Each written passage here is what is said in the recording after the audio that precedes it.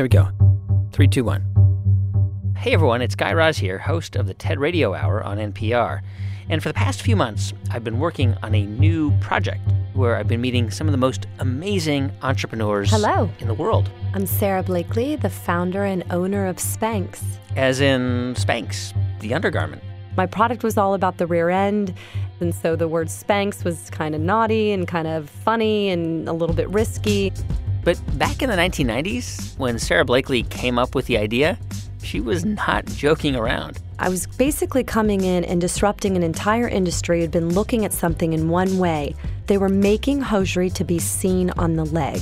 And I knocked on their door and said, guys, it's actually going to be hidden under clothes. It's a new type of undergarment. And that very moment, seeing an opportunity and banging on someone's door, that's the starting point for all the stories in our new show.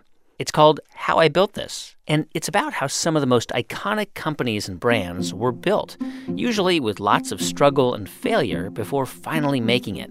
We'll hear from the innovators and entrepreneurs behind Instagram, Vice, Patagonia, Cliff Bar, Sam Adams Beer, and of course Spanx, and many, many more. And by the way, most of these people had pretty humble beginnings.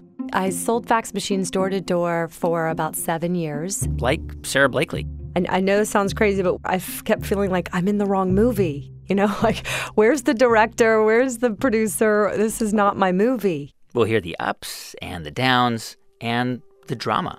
I'd put everything into this. This is my life, and these are our employees, and this is my family, and it's named after my dad. And I'm shaking right now just thinking of it. Stories about perseverance. I used to measure success by 1 or 2 memberships a day. Like if I sold 2 memberships in a day, it was a banner day. Stories about bootstrapping. We did all our business from payphones. You know, I knew where all the good payphones were, the ones that were warm in the winter, the ones where you actually had a little shelf where you could put stuff. And financial meltdown. So we went to his house and we're like, what's going on? And he said, it's over. The money's gone. I'm done. But on this new show, probably the one thing you'll hear more than anything else. I saw that.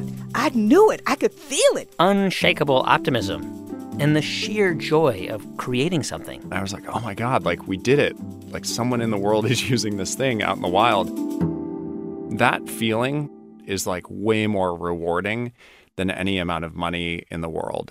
So if you've ever built something from nothing, something big or small or something you really care about, or even if you just dream about doing it, check out our new podcast, How I Built This, from NPR.